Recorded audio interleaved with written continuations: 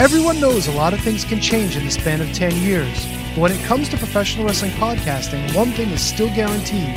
The Shining Wizards is the only place to get all the latest wrestling news, interviews with the greatest guests, and of course, tons of laughs in discussing the world of wrestling. The show is still available on Monday nights at 7 p.m. East on rantemradio.com and Rant Entertainment Media on the TuneIn app. And it's still available on all podcasting platforms. To check us out, head over to shiningwizards.com, where it's still wrestling talk and talk about wrestling. Are you tired of prediction shows? Do you want to fantasy book the companies? Does Bigfoot even really exist? If you answered yes to any of those questions, then check out the podcast that isn't a podcast. Every Tuesday and Thursday, the standing streamer stands and delivers as he and Vanessa talk about all that's going on in pro wrestling today. Plus, see in-depth conversations with people in and around the wrestling world, as guests share their stories and insights about making it in the business. The Putting You Over podcast. Putting your weeknights over every Tuesday and Thursday. Good morning, good afternoon, good evening, and good night. My name is Thomas, and what's your name? I'm Alan. Alan. Yeah. We're brothers. That's right. Yeah. Same mother and father. Your room was... We shared the room. Shared a room. We shared the room. Thought I knew your face. Yeah, we go way back, mate. Yeah. We should do a podcast then. We have. We do a podcast. We do a podcast. What's it called? The Broadcast. Yeah, that was planned. Yeah. Well. What do we do? Well, we cover all different things in the world of pop culture. We're talking about comic books, we're talking about professional wrestling, and we're talking about movies. Go back and watch classic retro wrestling events, the likes of WWE, WCW, and if you do like that, you can check us out on Apple iTunes, also on Podbean, Anchor, and on Podknife. Also check us out on Twitter at The Broadcast. That's BROKAST. Hey, it's alright, good on you. Yeah. Instagram also at The Broadcast Podcast. Remember, we don't spell it with a C, we spell it with a K. Sorry, mate. Take it easy. Two Heels and a Face Wrestling Podcast believes wrestling is a buffet. There's something there for everyone. These guys cover local Chicago indie scene, and all of their episodes can be found at twoheelsandaface.com. The number 2, heelsandaface.com.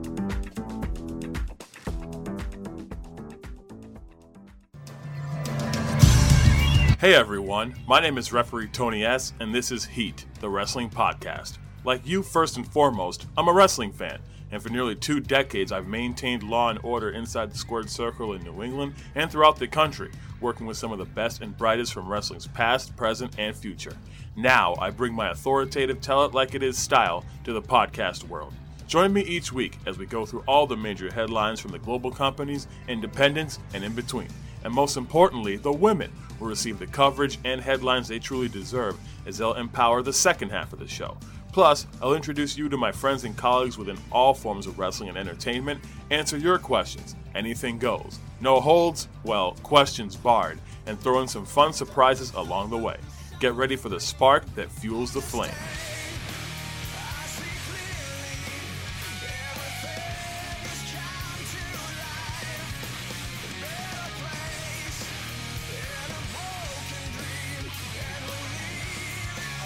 All right, welcome to another episode of the Front Row Material brand. My name is Mike Freeland. I will soon be joined by the other half of the Can-Am connection. His name is Christopher Butt. Coming up on the show, we're obviously going to talk about WrestleDream. What a great pay-per-view that happened Sunday night up in Seattle, Washington. We're also going to be talking about the big news of Adam Copeland, formerly known as Edge, signing a contract with AEW. What does this mean?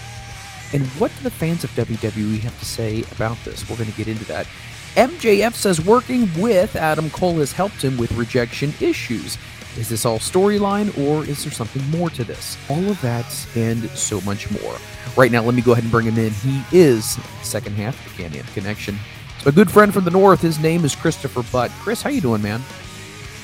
I'm doing well, Mike. How are you, bud?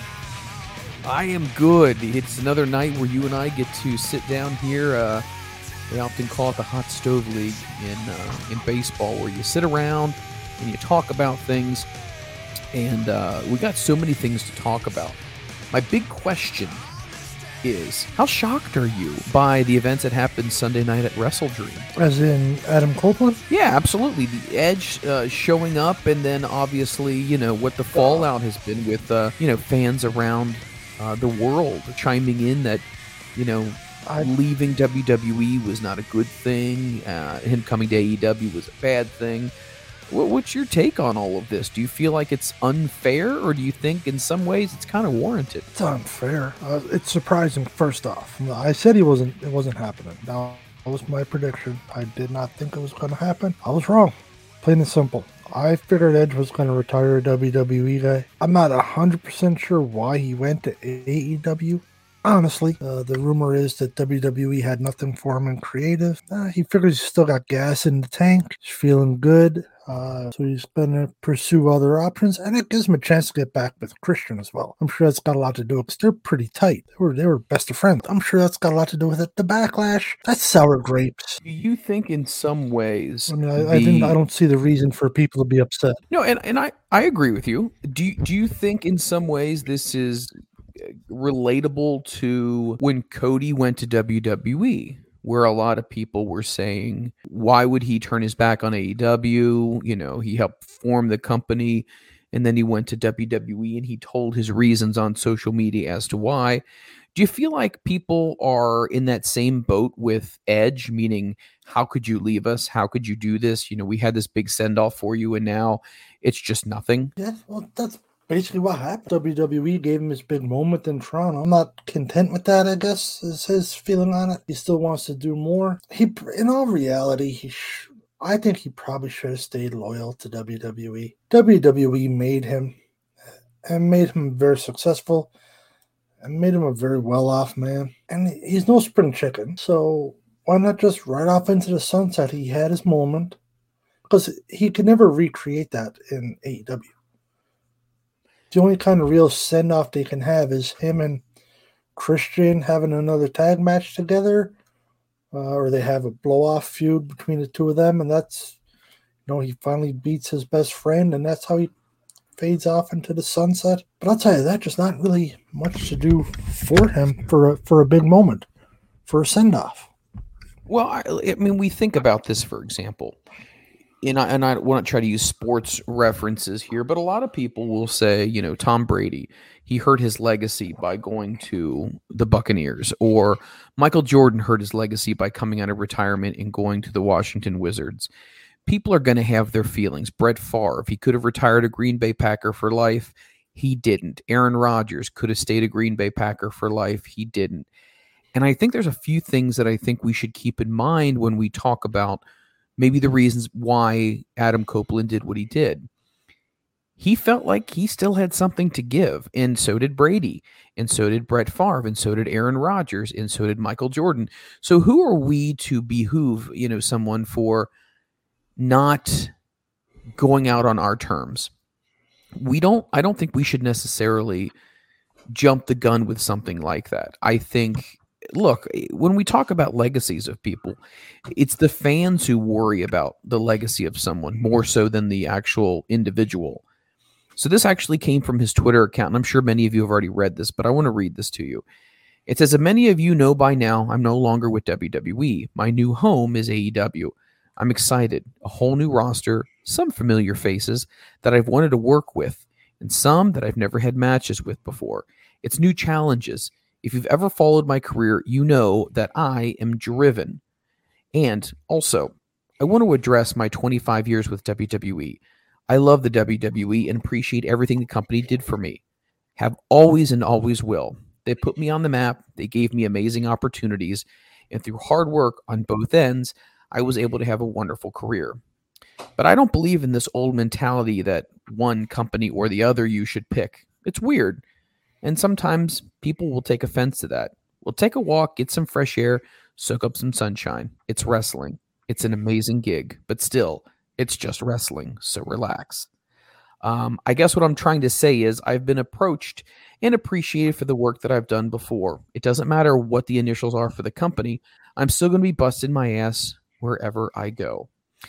He also alluded to the fact that sometimes, much like relationships and couples, people just kind of grow apart. And he felt like he and WWE just grew apart and they weren't a good fit for each other anymore. Therefore, he wanted to try something new. So at the end of the day, if he wants to go out there and have one more run with a bunch of people he never got to work with before, I could see that being a bucket list thing. Absolutely. And I don't want people to see AEW as a stepping stone. Like, oh, well, we went to AEW, but just to get to WWE. And I feel like that's what Tony Khan is trying to cultivate, is a culture where this is a destination place as well. Keep in mind, Butster, there's a lot of people who ask for their release from WWE. A lot more than we actually end up hearing about through the news sources. So there's definitely not exactly, the happiest place on earth when you work there as well. You thought that he should be loyal to WWE, but now that we're off from that topic, that talking point, do you think he has some great things to bring to AEW? Oh, for sure. Edge is a very good wrestler, Adam Copeland now. He's amazing. There's no two ways about that. It brings us some great veteran leadership. Maybe he can rein in the knuckleheads in the locker room a little bit. He can still put off great matches. There's no doubt about that. He's a little bit older, so I don't know if I'd push him to the moon. But you're going to make him significant. Just don't bury the kids. No, he's definitely going to help. There's no doubt about that. He's going to give you an instant ratings pop. If most likely he's going to be on tomorrow night, Wednesday night. We record on Tuesday. Most likely he's going to be on Dynamite tomorrow night. And I'm willing to bet ratings are going to be a mill. I'm fairly confident in saying that. Now, is this going to be a prolonged thing? He's going to be the one to put him up to the hump to get him to a mill? I don't know. Only time will tell. We'll just have to wait that out. But he'll definitely contribute. There's no two ways about that. It'd be interesting to see what direction they go with him. Where do they see? Is it going to be a matter of, well, it looks like it's going to be him and Christian at some point. That's kind of the feeling you get right off the get-go. And I don't know, have they ever had a feud? Did they have a feud in WWE? That's a great question. I'm not 100% sure if they've ever clashed with one another. I think they have. Part of me says they have, but I'll definitely check the records here, the books, and find out if they did. When was it? But let me also throw this out to you, Buster. Let me throw this out to you. So obviously, Adam wants to contribute to AEW. He definitely still has what he believes is gas in the tank. Had a great match with Sheamus in his last match. So it shows that he can still perform. But I think even more so than being an in-ring performer, I think Tony Khan is trying to distance himself away from the CM Punk situation. Remember, Punk was brought in not only to be the leader of a show, but he was also brought in to be maybe a leader for the younger talent as well. And yeah, somebody who's been a name in the business and who can pop a rating and maybe help sustain that as more people get experience. That obviously didn't work out. Personality clashes, varying viewpoints on what should be done as far as wrestling is concerned. Now you move on to somebody like Edge. And Edge, I think, definitely fills the boots of CM Punk. Some people say Edge is not as big as CM Punk. I would disagree, and I would say Adam Copeland, the full body of work is way bigger than anything Phil Brooks has done. Do you think Edge is bigger than CM Punk, or do you think that CM Punk, between the two, was still the bigger name? CM Punk's the bigger name. I think Edge probably has a better body of work, but CM Punk has just got that cult following. He's just got that thing to him. I mean, he could come out of retirement in 25 years and still draw a big crowd. There's just something about him. People want to get behind him significantly. No, I'm not saying nobody gets behind Edge. I mean, Edge is huge. He's a big deal, especially up here. He's a huge deal up here, right? So he'll definitely help when it comes to that. And if they keep him on the roster, you got to think the numbers up here haven't been great for attendance. If you come up here and now you got Edge on your card, it's going to help just for name value alone. So I would think Edge has a better body of work He's a better wrestler. I think more entertaining wrestler. And that's just the way it is with him. Yeah, no, I think you're right. I think the one thing that CM Punk has that very few wrestlers have is that cult-like following. No matter where he goes, no matter what he does, whether he's dead wrong in his stances, he speaks with so much conviction that his followers will just follow him to the edge of earth. And, no matter what happens, they're there with him, which I think is really cool to have a following like that. But I think at the end of the day, the differences in CM Punk and Adam Copeland, as far as a signing is concerned, is maturity. You have way more maturity with an Adam Copeland. And I feel like you have the person who can actually have people listen to what he has to say, take his advice. Because remember, at the press conference, the media scrum, he basically said that he has higher aspirations even after he's done wrestling to be a coach, to work with the talent, to be a part of this company moving forward. So I don't see Edge just being in AEW for a run as a wrestler. I think he's going to stick around in the company. And I think that's ultimately what they're trying to do. They're trying to mix the old and the new, but use the more veteran superstars as role models and to be people that can share their advice. Now, we've seen that doesn't always happen in AEW. Jake the Snake Roberts has proven that a lot of people aren't choosing to listen to him. People weren't willing to listen to Tully Blanchard, weren't really listening to Arn Anderson. And I think that can get frustrating for some stars who say, look, man, I've been there, I've done that. Why are you not listening to the advice I'm giving you? I wonder if it's because the age gap between what those guys did and then they grew up watching CM Punk. They grew up watching Edge. So I wonder if that's going to have a stronger connection. Do you think there's any merit in that? Oh, for sure. I could see that. I mean, there's a lot of those guys that are there now. You got to think like MJF. What's he, 24, 25? Correct. Yep. Something like that. So there's no doubt he grew up watching Adam Copeland. Right? Same thing with like your Jungle Boy, even your Hangman Page. I believe he's about 30 or so. But, I mean, he would have been, a young guy when Edge and Christian were huge. When they had their tag team going with the TLC and the Brood and, or when Edge went off on his own. So they definitely would have been exposed. Don't forget, Edge was like a superstar. And I don't mean like as in a WWE terminology superstar. He was a superstar. He still is. I should rephrase what I'm saying here. He's still a superstar, but he was a big deal. He was over. Oh, yeah. He was everywhere you looked. He was main event and everything. He was your champion. He was putting off great matches. So let's not forget that. He missed a fair bit of time because of his neck, but let's not sleep on what he did. So, yeah, the younger talent definitely watched him growing up. There's no way they didn't. And so you would hope that they will listen.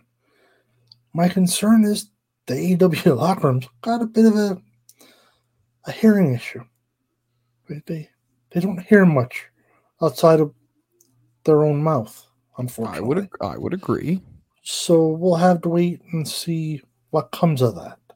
But if you're going to listen to somebody, you would think you would listen to him. But then again, I figured they'd listen to somebody like Arn Anderson. Right. You think? And, 4 Horsemen, WWE Hall of Fame, great career, everything you want, legend. So, I don't know. We'll wait and see. Right? I'm lukewarm to if the locker room will receive him as their leader, we'll say. I hope they do, and I hope I'm really wrong, but we'll see. Okay, so let me ask you this question. AEW in general, and we've talked about this before on prior shows, you got your John Moxleys, you got your Bryan Danielsons, you got your Kenny Omegas, you got the Young Bucks, Hangman Adam Page. You have a lot of great talent. FTR is really great as well. And now you start bringing in people from New Japan, like the Aussie Open, and you bring in Will Ospreay, obviously, who is from New Japan, but also Rev Pro. And you've got all this talent that has been accumulated over the course of the last, I would say, year and a half. for some of the newer editions here. So you have a vast talent pool. I mean, there's a lot, and there's more people I'm leaving off this as well. My point, though, is that they have such great talent, and you can say what you want about Dynamite, and you can say what you want about Rampage, and you can say what you want about Collision. But I don't think there's a single wrestling fan who can say that AEW has ever dropped pay-per-view. And I just feel it's weird. It's like you watch the weekly show and you're like, oh, well, they're getting 700 to 900,000. I don't know if this is going to be that interesting. And sometimes the build-up is not that great on their part from creative. But damn, when the pay-per-view comes and the bell rings, AEW, in my opinion, has had amazing pay-per-views. Would you agree with that? It's kind of weird. It's like the weekly shows don't really show it all the time, but yet the pay-per-views are like, what the hell happened? I couldn't say it better. Their pay-per-views are fantastic. I mean, have they had really, and I'm not trying to be a homer here, but had they had a bad pay-per-view, like an absolute dog shit pay-per-view? They had the Sparkler death match, but outside of that pay-per-view was good. I would agree. I mean, they've had great pay-per-views. I mean, some of them you may have said are average, and that's fine. But they've never, I would say, under-delivered. It's always been, this is on par with what I expected, Yeah. And then, oh, wow, they really actually elevated their game. They took it to the next level.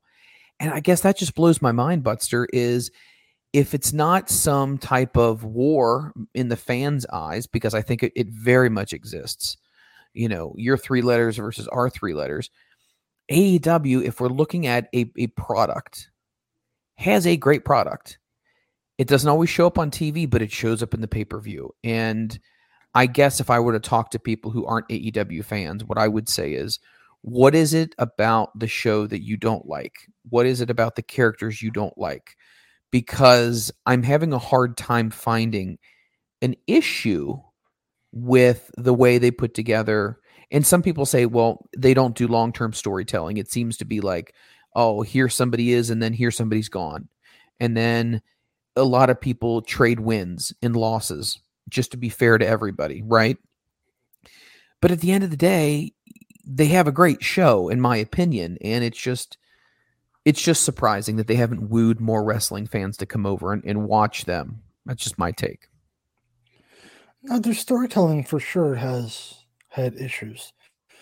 The starts and stops, or the just complete, I won't say nonsense, that's not the right word, but the stuff that just doesn't make sense. It's just completely out of nowhere. These two are feuding now. Why? I don't know. TK was That's bored, fair. flipping through the roster and said, hey, let's have these two feud for 3 weeks. And they'll never speak of it again. Why? Well, I don't know. ADD, It's true. On to the next thing. That doesn't help. Because if you think about it, so their pay-per-views are very good.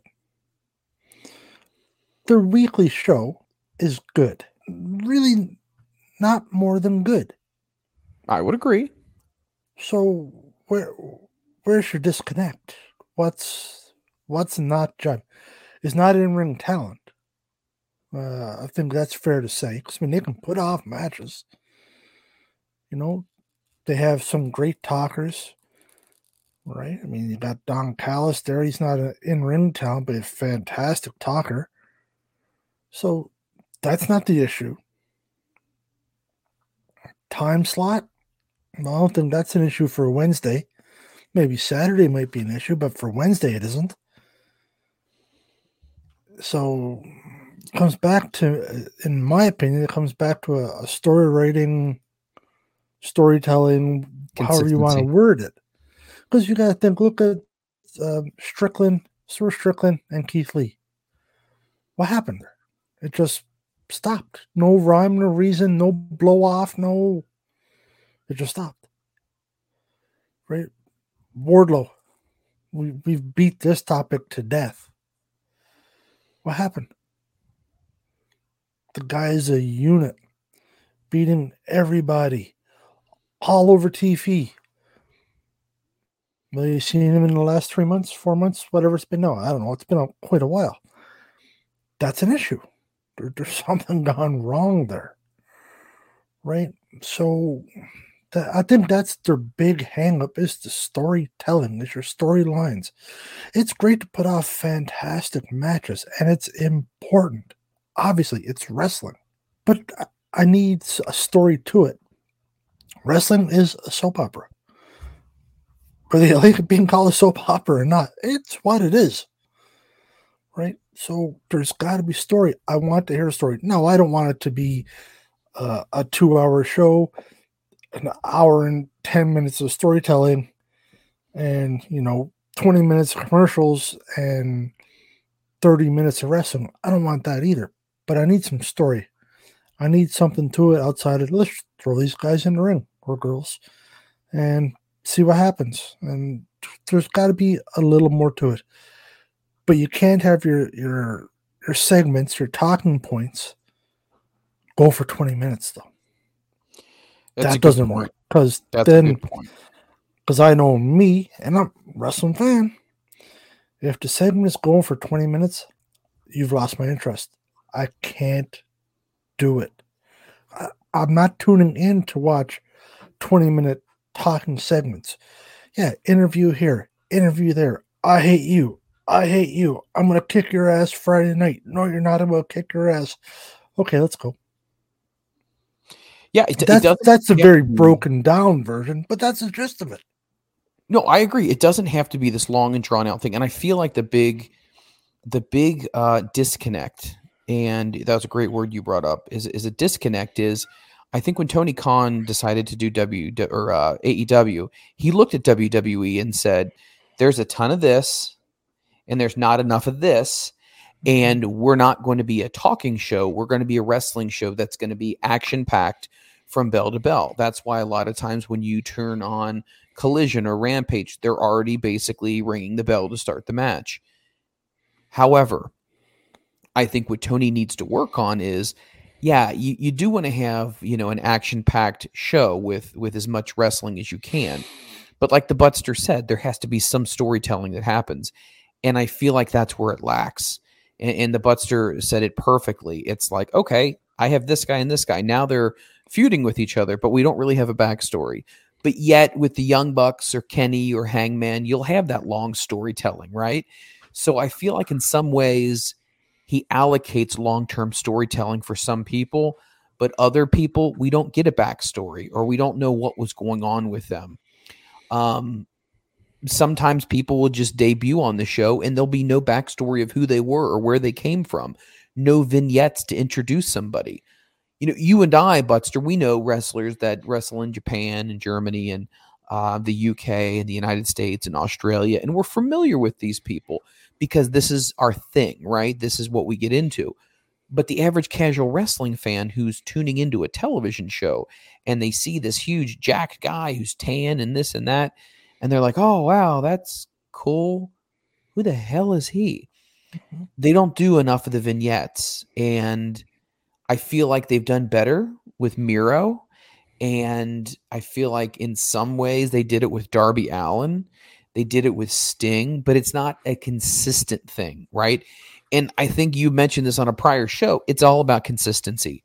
And AEW is kind of bipolar when it comes to the way they do things. It's like, oh yeah, we're going to do this. We're not going to do this. And I think wrestling fans are like, what is your identity? Like, who are you as a company? Everyone knows WWE is just a soap opera that just happens to have wrestling in it. AEW is a wrestling show that needs to have some level of soap opera in it, and it just doesn't have that. I think the one thing that I'm very happy about is that Tony Khan is open to Bryan Danielson being part of creative, because what some people may or may not know is, and we talked about this last week, Bryan Danielson was on the creative team in WWE when he was not cleared to wrestle. So he was there with the Freddie Prinze Jr.'s, and he was there with the other writers, and he was putting his 2 cents in, and people really respected Bryan for what he did. Tony is seeing this now as well. Hopefully Edge or Adam Copeland will be able to have some, abilities to have conversations with Tony and say, hey, listen, man, here's some trade secrets that you might want to use. But you're right. AEW's been inconsistent. They have great matches, but we don't know the reason behind the matches. And I think a little better explanation as to why this person is coming into AEW is important. Because look, you and I, we know the New Japan guys, right? We know who they are. We've seen them on Wrestle Kingdom. But if somebody's just coming in and watching wrestling for the first time, they have no idea what Wrestle Kingdom is. They have no idea what the Tokyo Dome is. The Tokyo Dome. They have no idea what some of these events are. You know, they don't know what the G1 Climax is. They don't. They don't know what the Best of the Super Juniors is. So it's like when they start throwing out these indie terms about PWG, right? The Battle of Los Angeles, BOLA. They don't know what that stuff is, but we do. And that's where I feel like AEW uses too much indie talk because they think we're all in on it. But the reality is, if I'm a casual fan and I come in and you use a lot of indie talk, I don't feel like I'm in the conversation. I feel like it's a conversation amongst the inner people and I'm on the peripheral. Does that make sense? Makes perfect sense. You can't really sum it up any better than that. That's exactly. But another thing that I think they dropped the ball on, and it kind of gets back to what I was saying, if you don't mind me going back to it. Not at all. Somebody like Action Andretti. He's a perfect example. You bring him in. Did you know who he was when he came in to wrestle Jericho? I knew him from the Indies. I had never heard of him. Okay. He comes in. Jericho's one of your stars.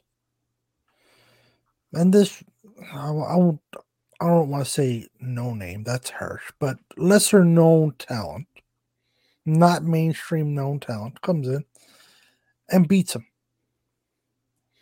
And then Action Andretti kicks around for a couple weeks. And gone. No real story to it coming in. Kicks around for 2, 3, 4 weeks, whatever it was, not long. He's gone again. What happened there? The guy was dynamite, great in the ring. You know, good look. And you bring him in and have him go over Jericho. So you would think if you're going to do that, you have plans for him. Where did that go south? Was there a falling out I've never heard of? Did he get hurt? I haven't heard that he got hurt. Then what's the deal? No, that's a great point you made here. And this brings up a really good point here. Like, and this is exactly the point you were making before about AEW. Like, oh, this guy's going to fight this guy. Okay. And then this guy beats Chris Jericho, which should set off a feud, or it should elevate this guy, right? Because the whole point of having somebody wrestle a veteran is the veteran is trying to get the young guy over and elevate the young guy. I'll be very honest with you. Action Andretti is every bit a wrestler as Sammy Guevara. He is every bit of a wrestler as, Daniel Garcia. Daniel Garcia. I think he is from a talent perspective. So you had him beat Jericho for what? Because you're not going to have someone beat Chris Jericho for no apparent reason. Because Jericho's not going to take the fall for no apparent reason. But to let you kind of know what's going on with Action Andretti, he actually started out in 2019 with an independent company called MCW. And they're actually an outfit that's outside. They wrestled primarily in the Maryland, Virginia area, maybe even the DC area. Some of the guys end up going up to New Jersey to wrestle as well. They make appearances in Create a Pro. But that was basically it. So he's fairly new in the business. So 2019 is not very long. He gets signed to AEW for a contract, and he appears on Dark Elevation. So here's the other thing. If you're a normal casual wrestling fan who's flipping through the channels, Dark Elevation was on YouTube. So unless you're a diehard AEW person and you're like, I'm watching the YouTube show, you're not going to know who Action Andretti is. So when they told the story of Action Andretti, it was on a completely different platform. So I think the problem is when they introduced him to the television audience, They had no friggin' idea who the hell this guy was. But AEW fans AEW head-ups make this assumption that, oh, yeah, everybody's watching Dark Elevation and everybody's watching the YouTube stuff and everybody's watching these things. So they already know the backstory. Why say it again? No, a lot of people weren't watching the YouTube stuff. And even if it is redundant, throw a vignette up there or a clip on or a trailer of the guy, for God's sakes. So people can say, oh, okay, I kind of like this guy. Let's see what he can do. There's way too many assumptions that are drawn in AEW. And I also feel like, as much as I like Excalibur, kind of what we've talked about before, Excalibur mentions a lot of these independent promotions, right? And again, people don't feel like they're in the conversation because they don't know what these places are. And that's kind of a problem as well, because they dropped Rev Pro many times on the pay-per-view. And I guarantee if I walked outside right now, I would ask people, what's Rev Pro? Not a clue. But if I asked people, what's NXT? A lot more people would know. So that's kind of the problem. So you're not wrong. It's frustrating. It's very frustrating because I feel like in so many ways, AEW has the abilities. They just lack the follow-through. And in many situations when it comes to wrestling, it's all about the follow-through. You have to almost spoon-feed fans until they get their teeth and they can start eating solid food. And then, oh, I can feed myself. And then, oh, I want that. I'm going to go eat that. It's just like raising a small child. But if you don't first start by getting them on the soft food and introducing them, there's no way they're going to end up eating a hamburger. I don't know how that even entered my mind, but anyway. Would they cut the hamburger in half? Moving on to the next topic. Once again, there's a reference many people who tune into the show might not get. Go into the archives and listen to our old stuff. You'll get the whole concept of cutting a hamburger. That was fun. I want to talk about WrestleDream because all this talk about Adam Copeland is great, but I don't want it to be overshadowed by the fact that they had a great pay-per-view. So the concept of WrestleDream was it was an event that was supposed to be a combination between New Japan Pro Wrestling and AEW, kind of a joint venture between the two, put on by Tony Khan. Now, Tony obviously was a big fan of ECW. A lot of people know that. That's why you have a lot of ECW former stars show up. But he was also a big fan of Antonio Inoki and what Inoki did in Japan. Inoki passed away a year ago, right around this time. So Tony Khan wanted to pay homage to him. And they did a whole spiel in the beginning about the flowers and the lineage of Antonio Inoki. And here's the problem, Butster. Most people right now watching wrestling don't know who Antonio Inoki is. And again, that's the problem. They're assuming that people know who these people are. Anyway, the pay-per-view itself was fantastic. I'm not going to go through my opinion of every single match, but they start off with 0 Hour, which you end up having Luchasaurus take on Nick Wayne, which was really interesting because Nick Wayne got smashed very quickly in a squash match. And you were kind of asking yourself, man, they're really boosting this Nick Wayne guy up. Why would they have Luchasaurus completely smash him? And then we end up finding out at the end of the night the reason behind that. You end up having a great match with Claudio Castagnoli and Josh Barnett.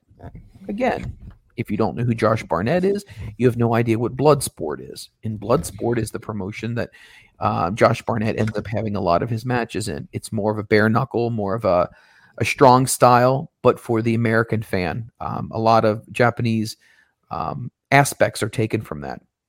We move on to the main card here, and I'm not going in order, but Bryan Danielson versus Zack Sabre Jr. It was a technical match, and it was fan-friggin-tastic.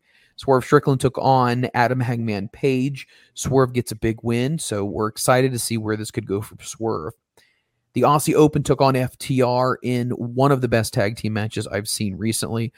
I'm surprised, to be honest with you, that Aussie Open didn't get the tag titles. Unfortunately, one of the members of Aussie Open ended up breaking his wrist, so it looks like he's going to be out for a while. MJF, without the use of Adam Cole, took on the Righteous, and he won in a handicap match.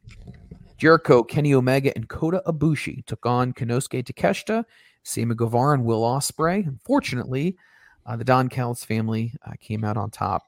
Christian Cage defeated Darby Allin in his hometown for the TNT title. Chris Statlander ended up beating Julia Hart in a match that was actually surprisingly good. Eddie Kingston took on Katsuhori Shibata for the New Japan Open and the Ring of Honor World Championship. Ricky Starks had a great match with Wheeler Yuta. Great match right there. He beat him. The Young Bucks ended up surviving a 4-way match against the Lucha Brothers, Hook and Orange Cassidy, and the Guns. And the winner gets to pick a title shot at any point in time. The Acclaimed with Daddy Ass took on TDMK on, again, 0 Hour. And the Acclaimed with Daddy Ass won. And then also Shane Taylor, Lee Moriarty, Mercedes Martinez, and Diamante, all from Ring of Honor, took on Kojima, Keith Lee, Athena, and Billy Starks. Again, Butster, I'm telling you, we need to, I hate to say do away with Ring of Honor, but Billy Starks is freaking great as a women's wrestler. Why in God's name is she not on AEW? Mercedes Martinez is really good. Diamante is really good. Now, Diamante and Thunder Rosa obviously have an issue with each other, so that's why they're not going to be on the same show. When Thunder Rosa comes back, obviously you're not going to want to have Diamante on there as well because that's going to cause friction. But Billy Starks is the person that I'm telling you is going to be a big star. So many people are so high on Sky Blue right now. I'm not sold on Sky Blue. I know you are. But we need to use these guys in AEW, and unfortunately, when they're over in Ring of Honor, there's a lot of talent that could be used. But again, so many hours in the week, you only have so much programming. Yeah, Starks, I'm not real knowledgeable over her. I know a little bit. I don't know, she's definitely has her upside. But one name you didn't mention, which shocks me, you didn't say anything about Athena.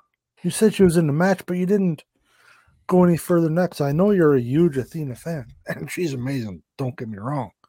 Athena, formerly known as Ember Moon, she's excellent. I feel like she was hidden in this match because it was a mixed tag match. I don't feel like she got to really show all of her arsenal. They did focus a lot on Keith Lee in this, which I'm kind of surprised in a way because Keith Lee has been, as we said before, almost an afterthought in many ways.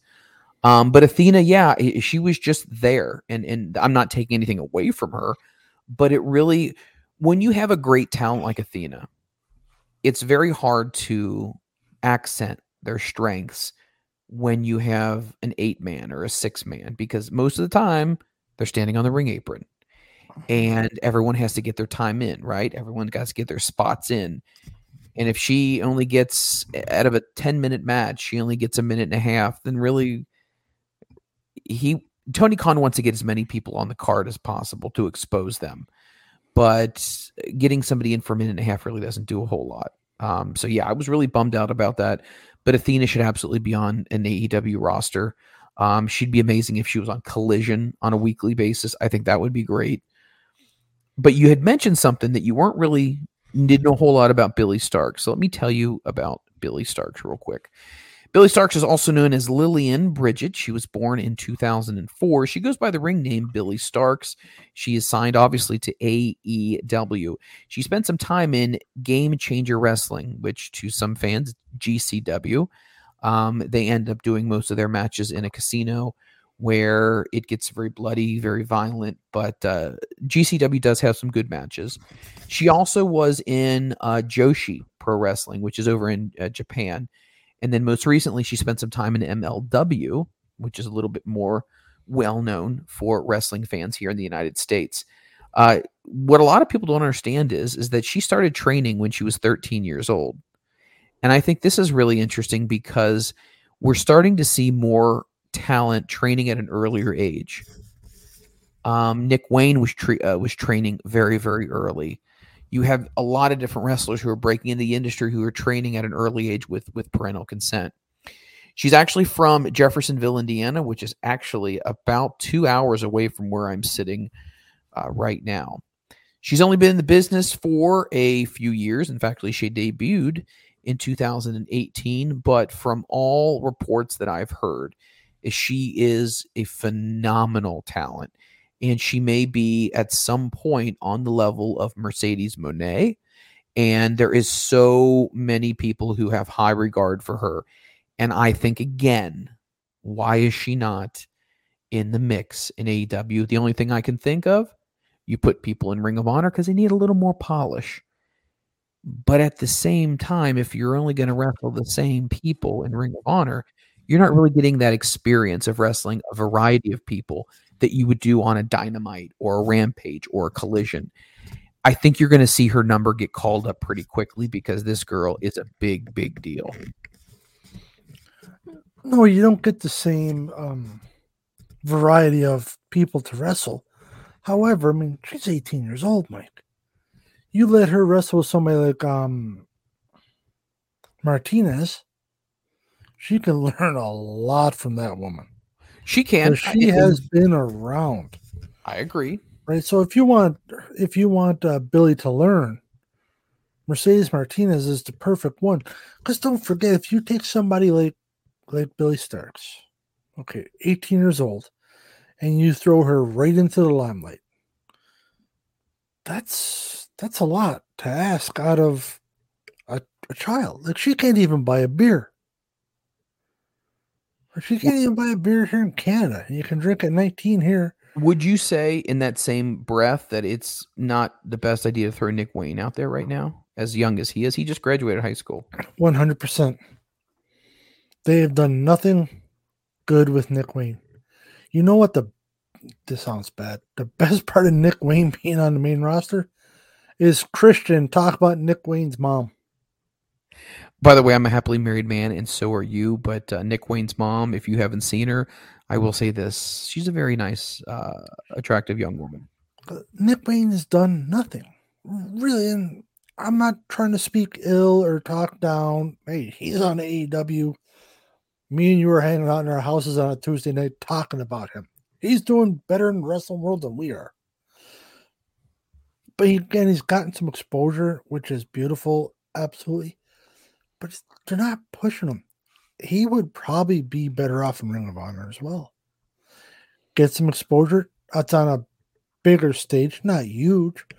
That he's not going to be on TSN 2 tomorrow night if he's on Ring of Honor. But he'll get exposure. He's still a young man, 18 years old. He's been raised in the industry. His dad was a wrestler. So he's got maybe a step up that way. But he's still just a young man. I mean, the child, really. At that age, 18-year-old Mike Freeland, okay? I know that was like 46 years ago or something like that. But 18-year-old, don't shake your head at me. 18-year-old Mike Freeland, could you have handled any kind of fame or hoopla? Really? How well would you have done with that? I don't think it would have worked out well at all. Because at 18, you're an idiot. Just the way, no, it's true. You're right. No, you're right. You're an idiot. I am a minute. Every time someone says you're an idiot, have you ever seen the Grinch movie with Jim Carrey? Yes. Do you remember what I'm talking about? He's yelling in the cave. Yeah. Not offhand, but okay, you need to check that out. But anyway, please. But it's true, and that's not me cutting you up. I don't mean that. But at 18, I would not be prepared. Yes. Right. It's just the way it is. I mean, if you're 18 years old and all of a sudden you're on TV every Wednesday night or every other Wednesday night, I don't care how well you were raised. It makes no difference. You are going to become an asshole. Because your ego is going to get big. Just the way it is. You know, I'm Nick Wayne. You know who I am. I was on Dynamite last night. No, I'm a big deal. It's just the way it is. And that's not a slight at Nick Wayne. That's just the way it is. At 18 years old, people are not generally, there are exceptions, but people are generally not real mature. And that's a hard thing to do. Like, you take pro sport, like outside of wrestling, baseball. How many 18-year-olds do you see in the MLB? Scattered one, but they're few and far between. Few and far between. Right. Basketball, you see a couple, and unfortunately, they a lot of times have maturity issues. Right? That, or they have really, really good teammates around them that keep them in check. Basically, borderline babysitters. Same thing in hockey. You'll see kids come out of junior, right? That are playing up here in Canada. If they go into the NHL, they're 18 or 19 when they get in. But they're usually like a Sidney Crosby, prime example, one of the greatest hockey players ever. Well, he came into the league at 18 years old, and he lived with Mario Lemieux, the owner of the Pittsburgh Penguins. You could not have picked a better person to sit under the learning tree. But he was playing with the Penguins. He was living with Mario. So you're going to listen to Mario, A, because he's a legend, and B, because he's your boss. Right? You're an 18-year-old kid. I'm Mario Lemieux. You could argue that he is the greatest hockey player ever. I wouldn't agree with you, but you can. There's nobody's going to say he's not a top 5 hockey player ever. Right. Once again, I know we're getting off the wrestling topic, but I'm just using it for an example. Like, at 18, you're not mature. Most people are not mature. They're not ready for national exposure. It's just the way it is. So I think Billy Starks and Nick Wayne would both get further ahead in their career, longevity, in Ring of Honor than what they would on Dynamite, Rampage, Collision, whatever it would be. You're just not mature enough for that type of attention. You're not done growing at 18 years old. You're not. I know I wasn't. I agree. So, you're not finished maturing. Because from 18 to say 21 or 22, you're going from a boy to a man, girl to a woman. Those are huge differences. We're only talking 4 years. At 22, you're still a very young person. No, I agree. They're not there. And I don't think either one of them should be on mainstream TV yet. I think they both have too much to learn. Well, the one thing I will say is obviously he debuted in 2018 and he is a minor. He just recently turned 18 and graduated high school. But I want to throw out just some names that Nick Wayne has competed against. So he's gone against Chris Bay. He's gone against Gringo Loco, who some people may or may not know on the indie scene. Really, really good. Trey Miguel, Will Ospreay, he's been in the ring with. Tony Deppen, he's been in the ring with. ACH, obviously he did have a match, the intergender match. He had one with Billy Starks as well. He had a match with Brian Cage, Konosuke Takeshita. He had a match with Alan Angels, Jonathan Gresham. Who else did he have matches with? Titus Alexander. Again, if you're not super familiar with independent wrestling, that might not necessarily ring well with you. But he had matches with Kyle Fletcher and Mark Davis.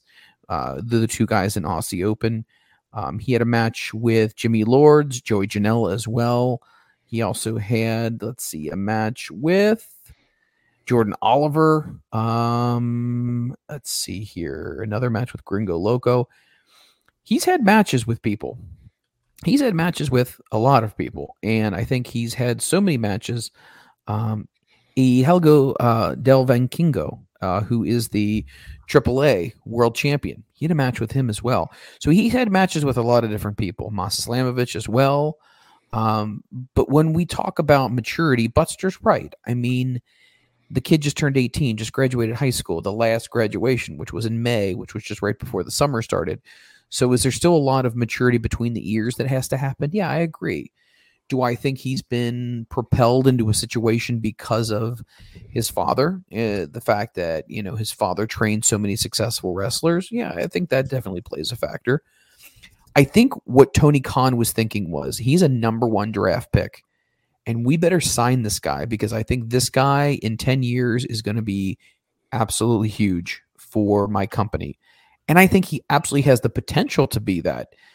Does he have it right now? I'd have to go with the Butster on this. I'm going to say no, but he's on AEW television. He's being worked into the storylines with Christian Cage as being the TNT champion.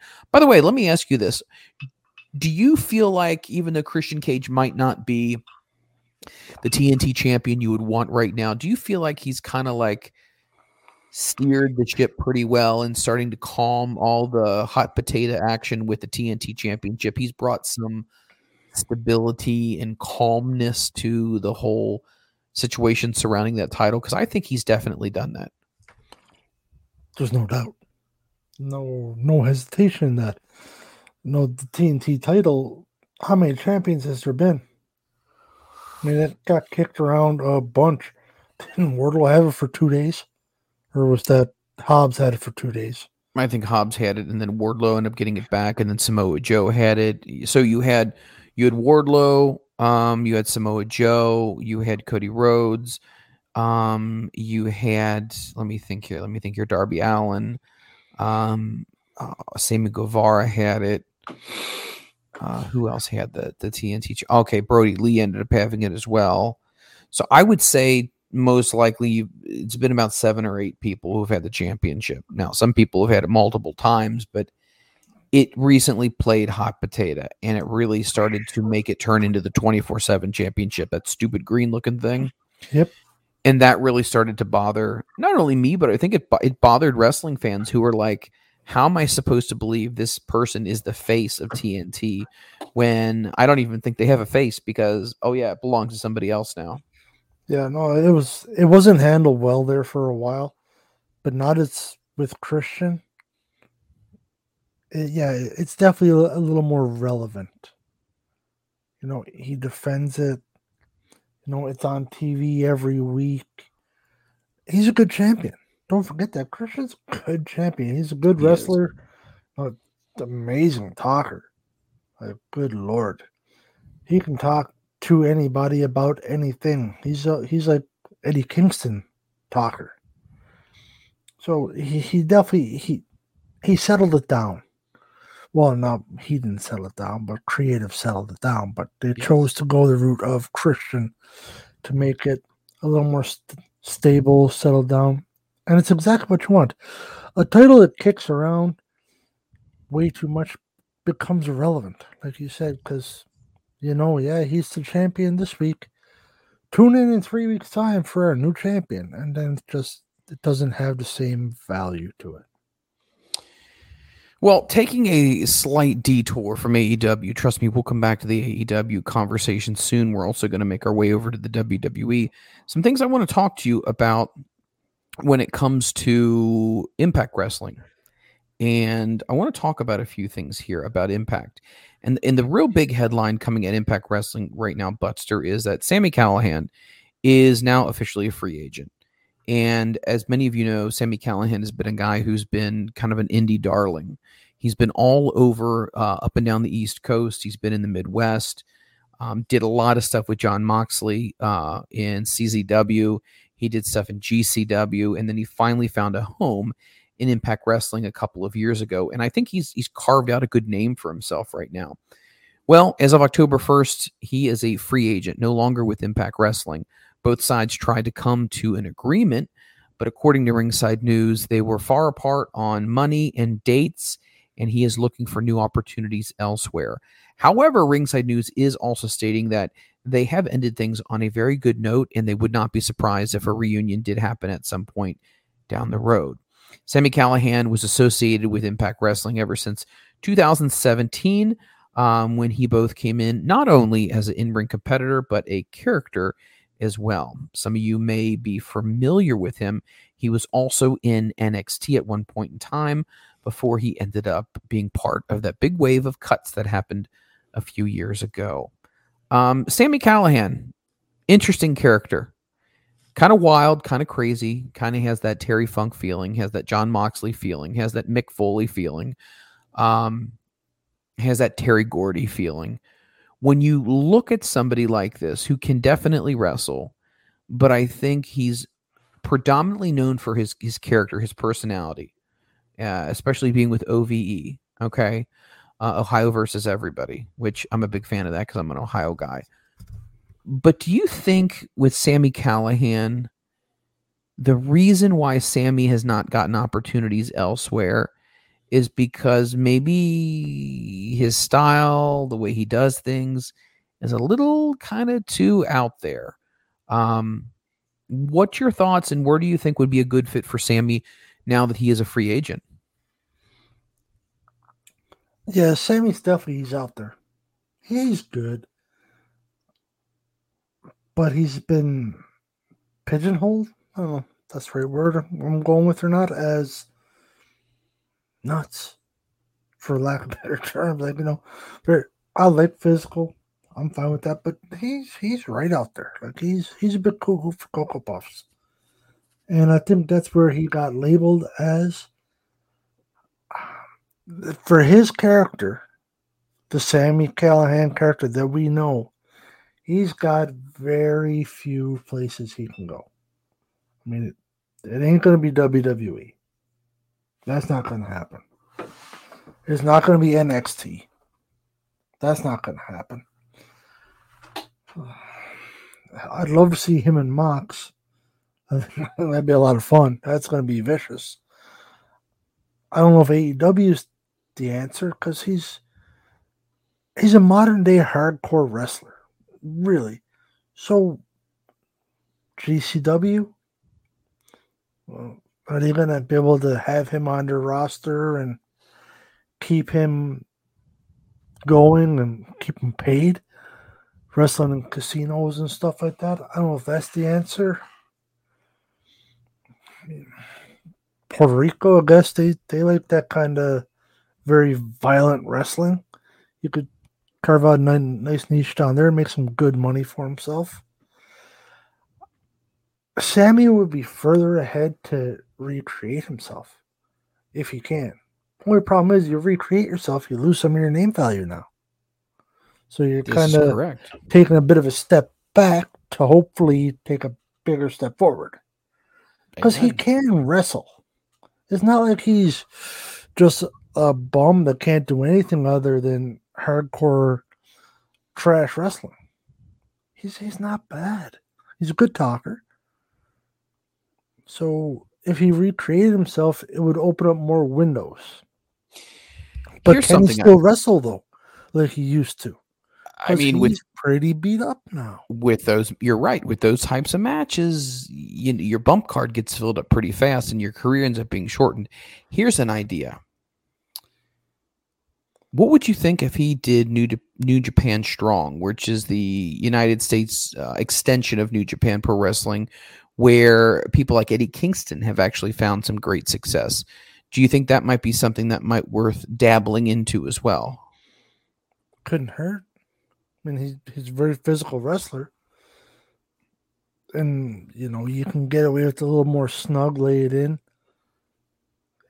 But it's not barbed wire bats and flaming tables and chair shots and candlesticks and so on and so forth.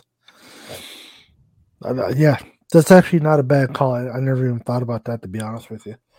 Speaking of, I want to ask you this question here. When you hear the word kendo stick, I want you to tell me one person that comes to mind. The first person. Sandman. Okay, fair enough. I think of Steve Blackman. Good call. Every time I hear kendo stick, I think of Steve Blackman. Interesting. But yeah, we're hoping the best for Sami Callihan, because he can wrestle. He is very good. And it'll be interesting to see what happens with that. Let's talk about some other people that we're kind of figuring out, where are they going to go? Where are they going to end up? Well, the aforementioned Matt Riddle, as we've mentioned previously, his name came up around the Impact Wrestling offices. This news story is coming from Ringside News as well. Recently released WWE star Matt Riddle also might be in the crosshairs of another promotion. Matt Riddle reportedly burned all of his bridges in WWE, according to many people within the company. His release is still a bit of a surprise because of his abilities to wrestle and his connection to Randy Orton as well. Now, PCO was interviewed recently on a podcast, and he reeled the talk of 3 different names, and Matt Riddle's name came up at the Impact Wrestling offices, and he said the following: "Of course it did. Already there are names that are being mentioned by people who are close to the office.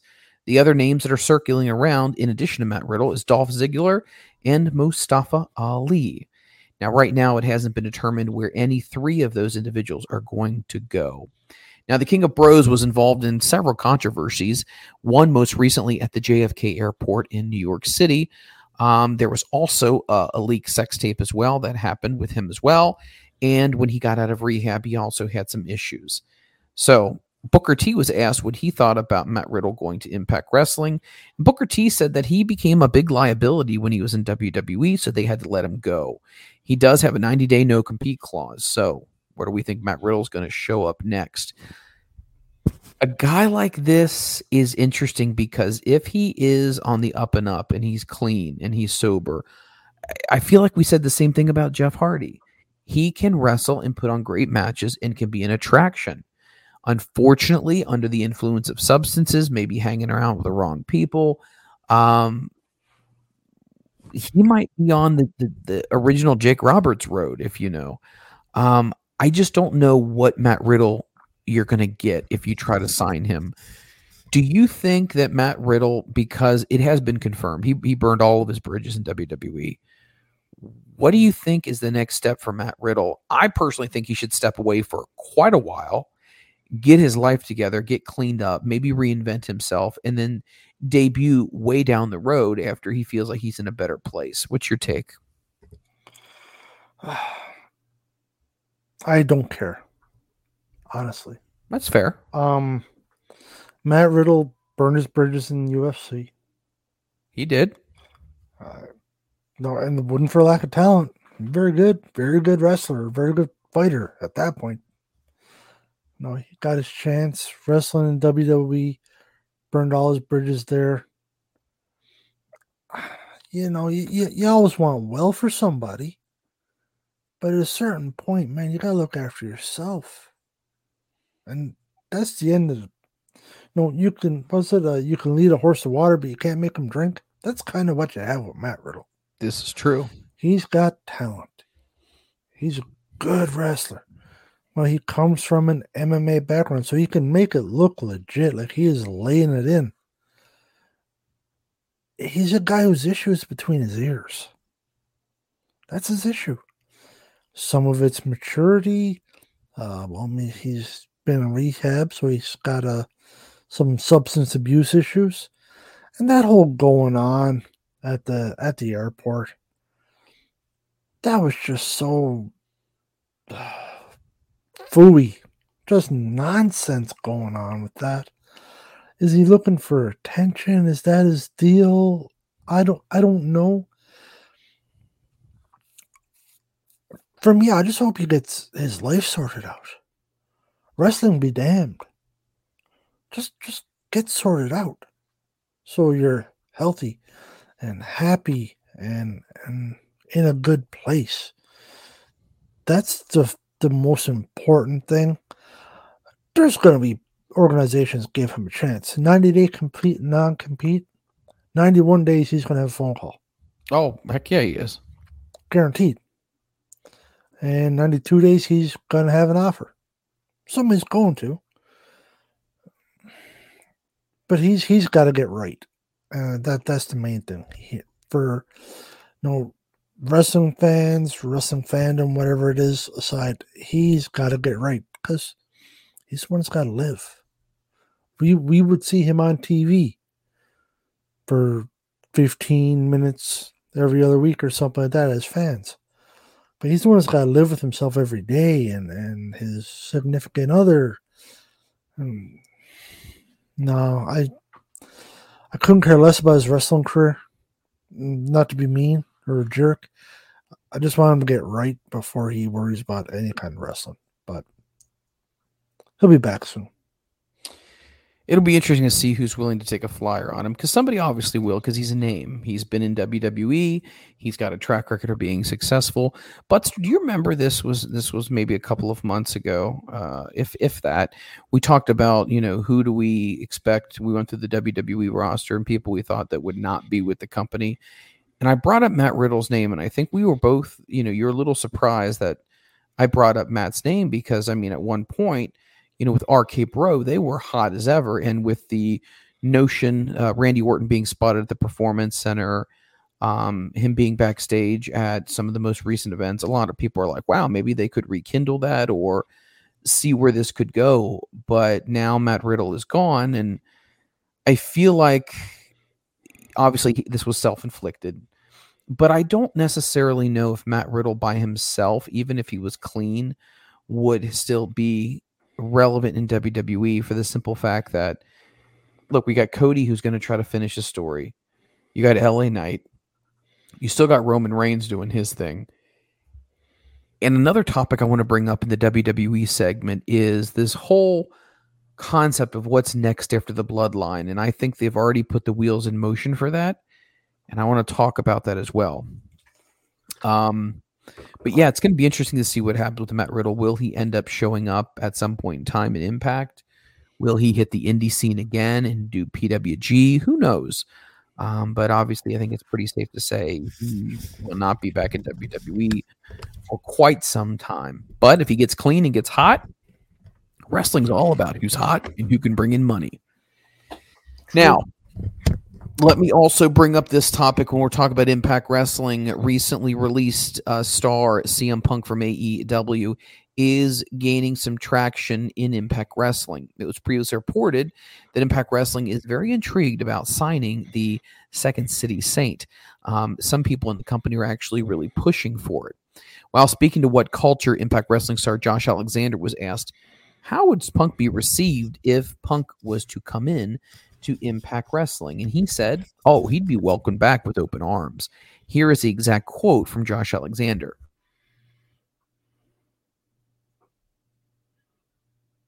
His ability to get eyes on your product or your company. I saw Bully Ray recently say the exact same thing. You can say whatever you want about him, but I wasn't in any of those locker rooms. I didn't see any of those things that happened or transpired or the drama or anything else like that. That unfortunately occurred, but I do know him as a professional wrestler and an individual that can help out a company. He went on to say many other things as well, but he did say that he would love to have a program as well with CM Punk if he came into Impact Wrestling. You mentioned this before on a prior episode. It really kind of boils down to, is Impact Wrestling going to be able to digest the contract or the demand from financially what he's going to be asking? Let's say Punk really wants to stick it to AEW and really wants to stick it to the wrestling business. Do you think CM Punk would take a pay cut and say, guess what? I'm going back for revenge and I'm going to do something in Impact Wrestling to show everybody next door what I really could have done if you hadn't have let me go? Yeah, he could do it. I don't think he would. I see Punk going into another retirement phase like he did after WWE. That's what I think is going to happen. I mean, he left on terrible terms, obviously, and not just terrible terms as in with AEW, just within the wrestling industry. Fans, his fans still love him, but a lot of fans think he's, bit of a head case, bit of a troublemaker. He's been cut up and crucified by people all over Hell's Half Acre. So I wouldn't be completely shocked if he just showed up somewhere like Impact. Come in for a bit. It wouldn't be a long-term thing. If he were to go that route that he wants to just stick it to AEW and stick it to wrestling, and he comes back with somebody like an Impact, it's a short-term answer. He'd be around, 3 months, 6 months. It wouldn't be a 2-3 year contract, long-term story. It'd just be, hey, I'm still relevant. I'm still a big deal. I'm going to pop some numbers for Impact. Going to get them over, however many views every week. I still matter. You kick me to the curb. Fuck you. Okay, but hold on with that same thought process. So WWE is not right now, according to what you read, depending on if you believe it or not, looking to bring him in. They're really focusing on the next group of people coming through, the next crop coming up from NXT. They're focusing on LA Knight. They're focusing on a lot of different people. They're not going to be focusing on 44, 45-year-old Phil Brooks. So that's a fact. AEW, we already know that ship has sailed. So why wouldn't he want to say, hey, guess what? If I got a good deal right now and I want to stay relevant and I want to stroke my ego, because he has one.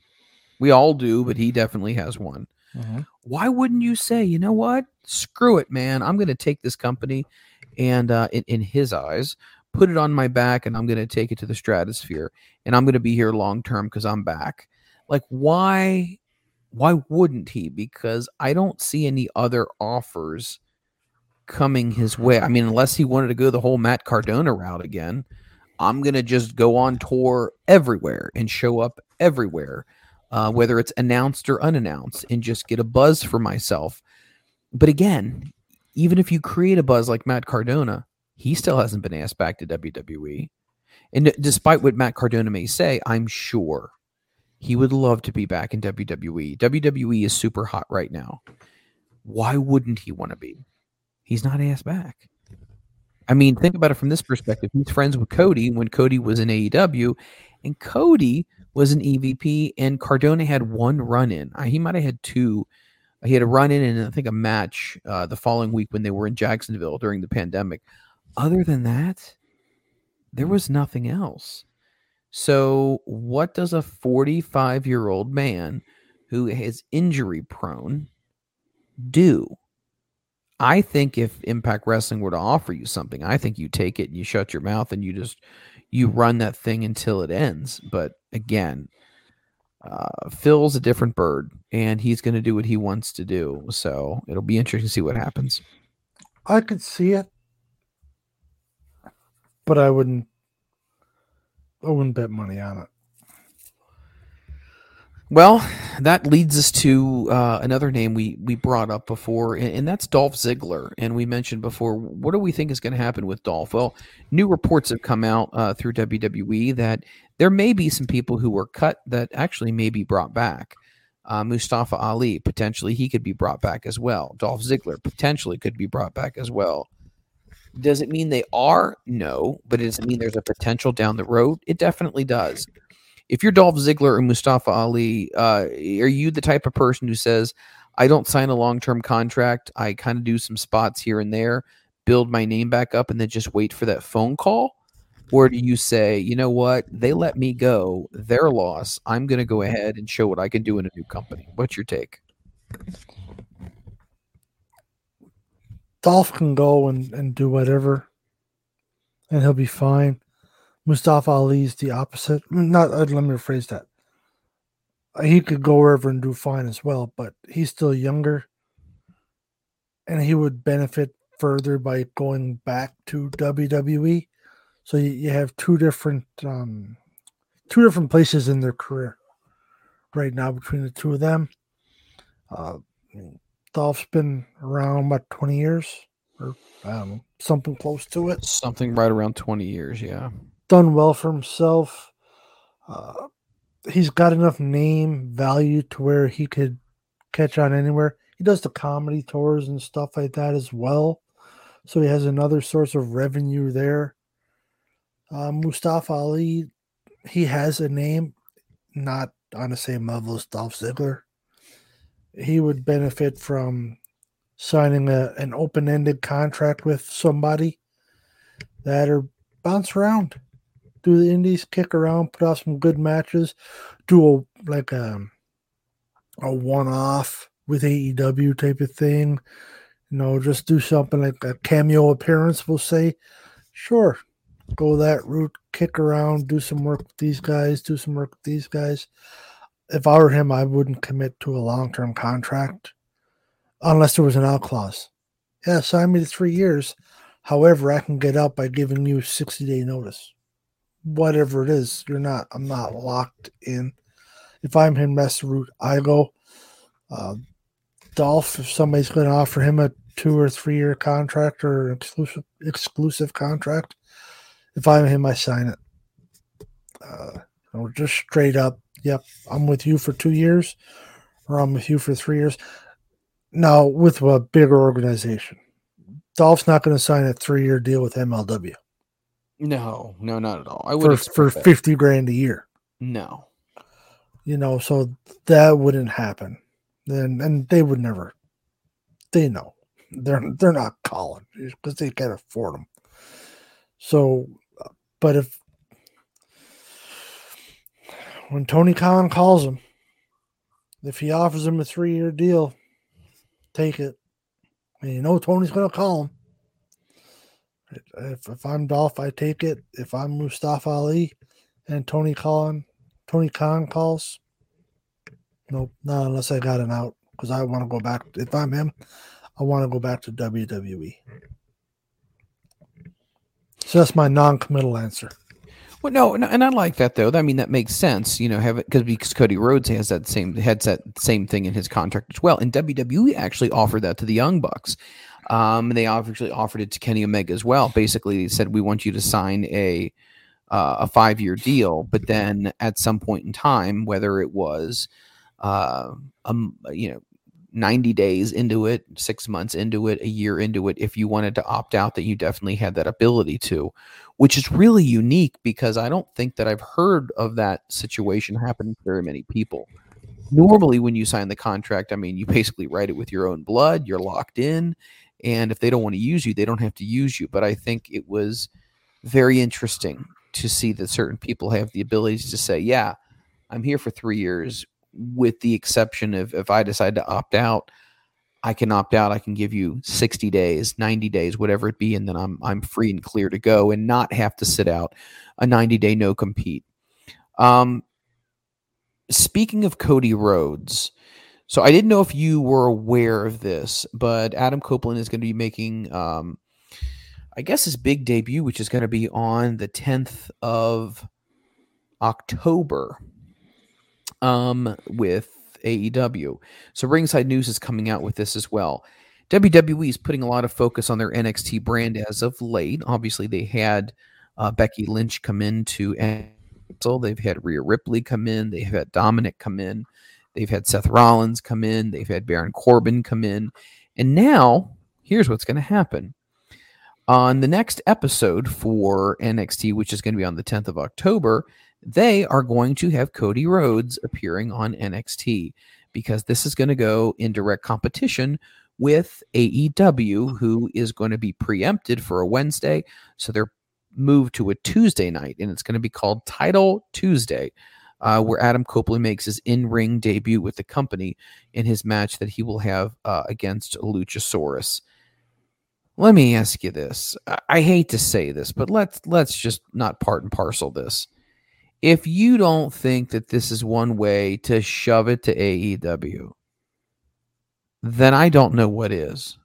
Why would you put Cody Rhodes on NXT unless you were intentionally trying to draw people away from a guy who just left your company, who's going to the competitor, and who's going to have his in-ring debut? It's good business. What I'm saying is, 100% are putting the gears to him.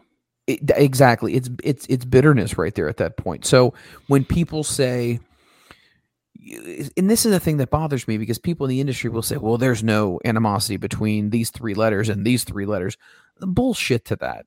I find that to be the biggest, and some people say, well, it's just amongst the fans that this war exists. And maybe to some degree, but this is an indictment on the fact that Cody Rhodes has never been on NXT. He has nothing to do with NXT. The reason why Baron Corbin has gone down to NXT is because he needs to rejuvenate himself. Dom has gone down to NXT because, well, really, let's be honest, Dom is not at a level to carry a title on the main roster, so he goes for an NXT title, right? Becky Lynch has not been rock hard hot, so they bring her on down to NXT to obviously kind of give her a spark as well.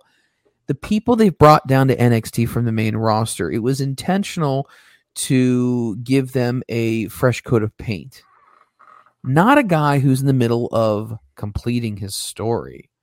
So I personally think this was absolutely a dick move to book someone like that, one of your main guys, to go directly against AEW when Adam Copeland is making his in-ring debut, just to say, screw you, you're not going to get anybody to tune into your show.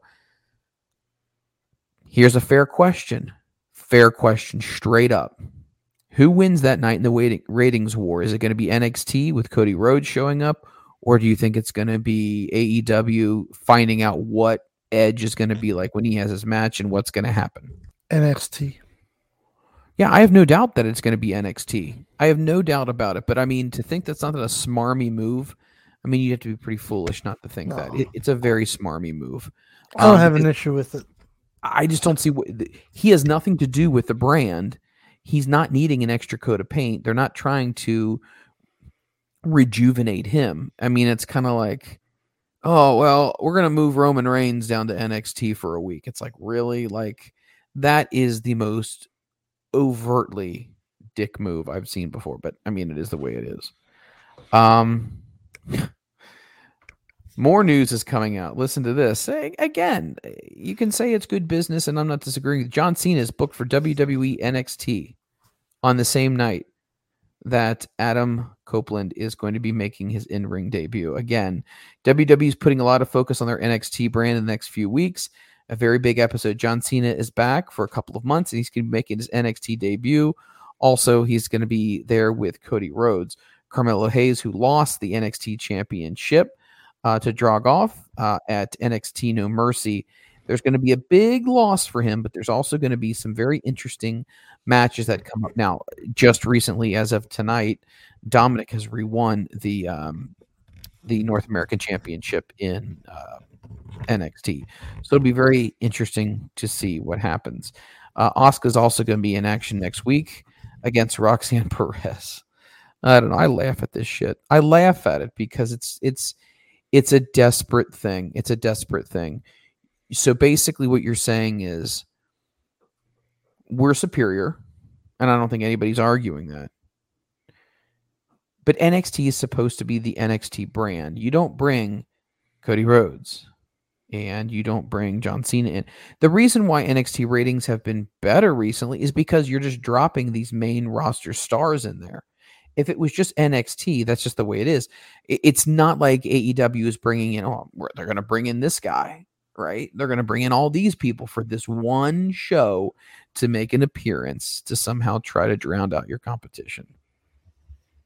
I mean, just do your own thing and worry about yourself. But again, I think that is the epitome of why people think WWE is petty. And I mean, it's really hard to argue against the pettiness when you see something like that. I mean, you have to agree on that one. Yeah, they're probably being a little bit petty. AEW's never been petty towards WWE. Well, they're not even on the same night. No, but you mean that's whether they're on the same night or not, it's irrelevant. Has AEW ever been petty towards WWE? Cody destroying the throne? That wasn't a slight at Triple H? Also on pay-per-view. Pardon? It's also on pay-per-view. And I agree with you. And I agree with you on that. Yeah, I mean, you can say that. AEW is just as bad. I don't know. I feel like the scorecard's a little unbalanced. But I mean, think about it from this perspective. If you're trying to have a developmental brand, first of all, they're not developmental. I don't buy that for a second. But I think if you're trying to have a developmental brand, I think what you can do is you can bring in main roster people every once in a blue moon to go ahead and maybe help raise the game for some of these younger soon-to-be stars. But I mean, Cody being down there with John Cena just happens to be on the 10th. I see. So do you honestly think that WWE rewrote all their programming Because it's been announced that Adam Copeland is going to be on AEW the 10th. I wouldn't know if I would say completely rewrote, but I think if WWE does not care about what AEW does, then why would this be a obvious, an overt move on their programming standpoint to do this? Yeah. Abso-fucking-lutely, I believe it. And here's the other thing that I think is very interesting. So the opening, right? The opening that they have to all the WWE programs where it says something like yesterday, tomorrow, forever, whatever. And they have like Flair and Hogan and Bret Hart and The Rock. You've seen it before. Edge was on there. Oh, now Edge isn't on there anymore. And Edge is not anywhere on WWE's website anymore. And I think at the end of the day, I'm not saying you continue to promote the guy. Not saying that. But what I am saying is, come on now. I mean, when you completely erase somebody off of the website, off of the opening montage, of everything, we as wrestling fans know he spent the bread and butter of his career in WWE. No doubt about that. But I feel like every single time someone leaves or whatever, they always make these really quick transitions like, oh, this person doesn't even exist anymore. Or we're not going to make reference to this person anymore. And it just seems like it's the most fragile ego organization I've ever seen in my life. It's like they don't worry about anybody else because we're top dog, but yet they worry about everybody else. It's interesting. So like AEW did when Cody left? As far as they took him off the opening montage, they don't mention him. Is he still under the AEW website? No, but they did leave him on the graphic still. That's on television, yeah. He's not on the graphic on Dynamite? No. When you go to like Sling or you go to wherever to do your DVRing, he's still on there. Oh, we don't got Sling, so I don't know. But my point though is they're going to act like he never existed. They still refer to Cody on AEW TV. I guarantee they're not going to refer to Edge anymore. It's almost like the person bloop gone. Sorry, who was this person again? It's just crazy. It's like, come on now. We know he's been there for 25 years. Grow up a little bit. You know, you didn't want him. So now that you didn't want him, he wanted to stay, but you didn't want him. So now all of a sudden he's basically erased. Again, that's the thing about that company. So why would you keep advertising and keep promoting him and keep him I'm not saying on your programming? I'm not saying when promote he's with somebody else. I would not say promote him. I'm not saying that whatsoever. But I mean, if you have a history montage of the legends from your company, you have Flair on there, you have Hogan on there, you have Bret Hart on there. They've all gone different places before. You have a lot of people who are on that. What's the big deal? It's the history of the WWE. Yeah, but they're not currently in different places now. I guarantee at the end of the day, they're gonna do that with everybody. And I think it's sad. So you're very bitter, Michael. Well, no, but that's the way the WWE does stuff. It's like you're good enough for them until they don't want you anymore and they kick you to the curb. And when they kick you to the curb, they no longer make any reference to you ever. And they act like your contributions were no more. It's just like, wow, that's interesting.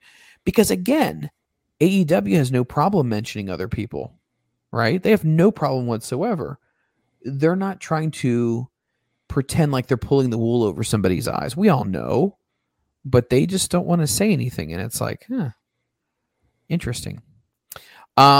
Speaking of the aforementioned Edge, some people were saying that when he made his debut at WrestleDream, his entrance was a little bit different. Now, a lot of people know that Alter Bridge is the band that actually creates the song Metalingus, which is his theme song, and it's been his theme song forever. Well, WWE never had the rights to that song. Edge actually was with the band when they created the song, and the band actually said, we will actually contractually allow you to use it, but it's not going to be a WWE thing. Well, the beginning of the song is a WWE product. And if you remember the Butster, it's a voice that says, you think you know me, right? And then all of a sudden, the pyro and the music starts. Well, on Sunday night at WrestleDream, it was a little bit different. You think you know him. And it had a different voice to it as well. Edge finally went on to social media to explain that there was a re-recording of the initial track of the song because it was an intellectual property of WWE, and some people actually thought that they recognized what the voice was. And Edge confirmed it was Beth Phoenix who actually ended up recording that intro to his new song. So when he is on Dynamite, Collision, Rampage, wherever he's at, when you hear the song, you think you know him and her voice. It is his wife, Beth Phoenix. I thought I was kind of curious about that too, because I thought, wow, that sounds different. But Interesting. It is very interesting piece of news with that. I talked about MJF earlier on in the opening of the show. MJF has said that working with Adam Cole has helped him a lot with his sensitivity dysphoria. Now, Wrestle Pursuits is reporting that AEW World Champion MJF has really opened up about his mental health issues recently. Now, many fans know that Max openly talks about who he is and his religion on AEW television, but he also has mentioned that he has issues with sensitivity and dysphoria and the fact that he is diagnosed with ADHD. MJF explained how working with Adam Cole has actually helped that and how Adam Cole has been a very good influence on him. This is what he says. He says, working with Adam Cole is really great. Things have really been messing with me. I just can't accept a lot of love. I know this might sound a little bit messed up, but I've been screwed over for so many times in my life. And because of my rejection sensitivity disorder, I already have my arms up at all times, keeping people away. I am always the one to leave the room. I think that anybody talking trash about me, always constantly, it just continues to live inside my head. Now, how Adam Cole has helped him, he said, and I quote, "And I knew I completely let myself be open, and I was accepting, and people before would have killed me for it, but mentally I just wasn't there. But honestly, my friendship outside the ring with Adam Cole, I really learned a lot as far as being open and being able to be loved. The entire arena was chanting tofu at Jay White, and I heard literally some guy say, 'Jay, you got this messed up.' He was thinking, man, now does everybody hate me? It's kind of insane. It's just how my brain works. I have a hard time accepting fans' acceptance." We're kind of, with this, we're kind of introducing personal life and professional life, and we're being more open about these things. And I think AEW has been open about, obviously, Sonny Kiss, and obviously Nyla Rose as well, being transgender, and a lot of things that aren't traditionally discussed in other major promotions. Anthony Bowen is openly gay. They've mentioned that on a show before as well. I wonder if an appeal to AEW is that they allow people to really be themselves and not to be so confined to a script. You made an excellent point on last week's show that if MJF had gone somewhere else, that he probably would be sat down and talked to about what he can and can't say, and he would really be confined. Do you think, in a lot of ways, being able to be yourself, even if it isn't in WWE, would still be fulfilling for Max? Or do you think there would always be that, yeah, but what if I went? You're always curious. Like, it's always going to be, coulda, shoulda, woulda type thing. If I had gone, what would I have done? What could I have done? Would I have been an all-time legend? So on and so forth. Max is also very, very smart to the business. He knows what'll happen. He can't be delusional enough to think, if I go to WWE, I'll be able to get away with what I'm doing now. Whether it be with some of the stuff he says is pretty, that's not good. You can't say that to somebody. But there's also, when's the last time you seen on WWE somebody come out and discuss their personal issues, their mental health issues, their whatever it be? I don't know. I'm not saying that in a, I legit don't know. It's a legit question. I don't know. So that's a different aspect to it, because there's still a certain amount of kayfabe, a very small amount. This is, Roman Reigns, the professional wrestler, not whatever his real name is. I don't remember the person. Right. And WWE does a very good job of keeping them two things separate, right? Versus AEW will let them say some stuff. And I don't think it's a bad thing, to be quite honest with you, for him to come out and say, listen, I suffer from some mental health issues. Right. Because it normalizes it. It lets other people know, hey, yeah, I'm battling some issues too. But I'm not less of a person for it. Look at this guy. MJF, he's on TV every Wednesday night. He's a big deal. He's got mental health problems too. I don't think that's a bad thing. No, it lends some stigmas, normalcy to it. Like, you're not flawed. You're not broken. You're not anything like that. You just got some problems. You're not weak. You're not a sissy. You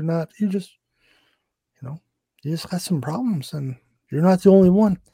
And when you see somebody successful and somebody that's a big deal, it's on TV, when you're a wrestling fan, in this case, it helps. And I think it was probably a good thing, honestly. It's the same thing with Sonny Kiss and Nyla and Bowens.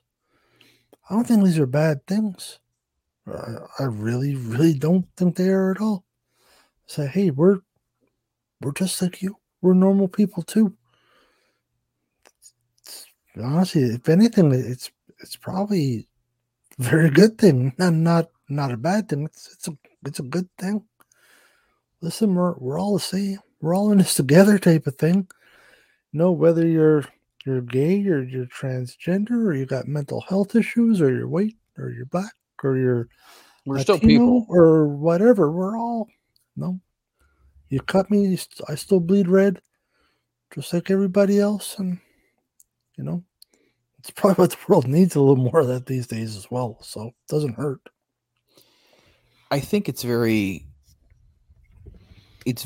fulfilling for a talent to be able to be more of themselves instead of just a caricature, right? And I think that is why some people may gravitate to AEW, because with a relationship with Tony believes in the talent themselves. And Tony's even said this is why we brought you here, is for you to be you.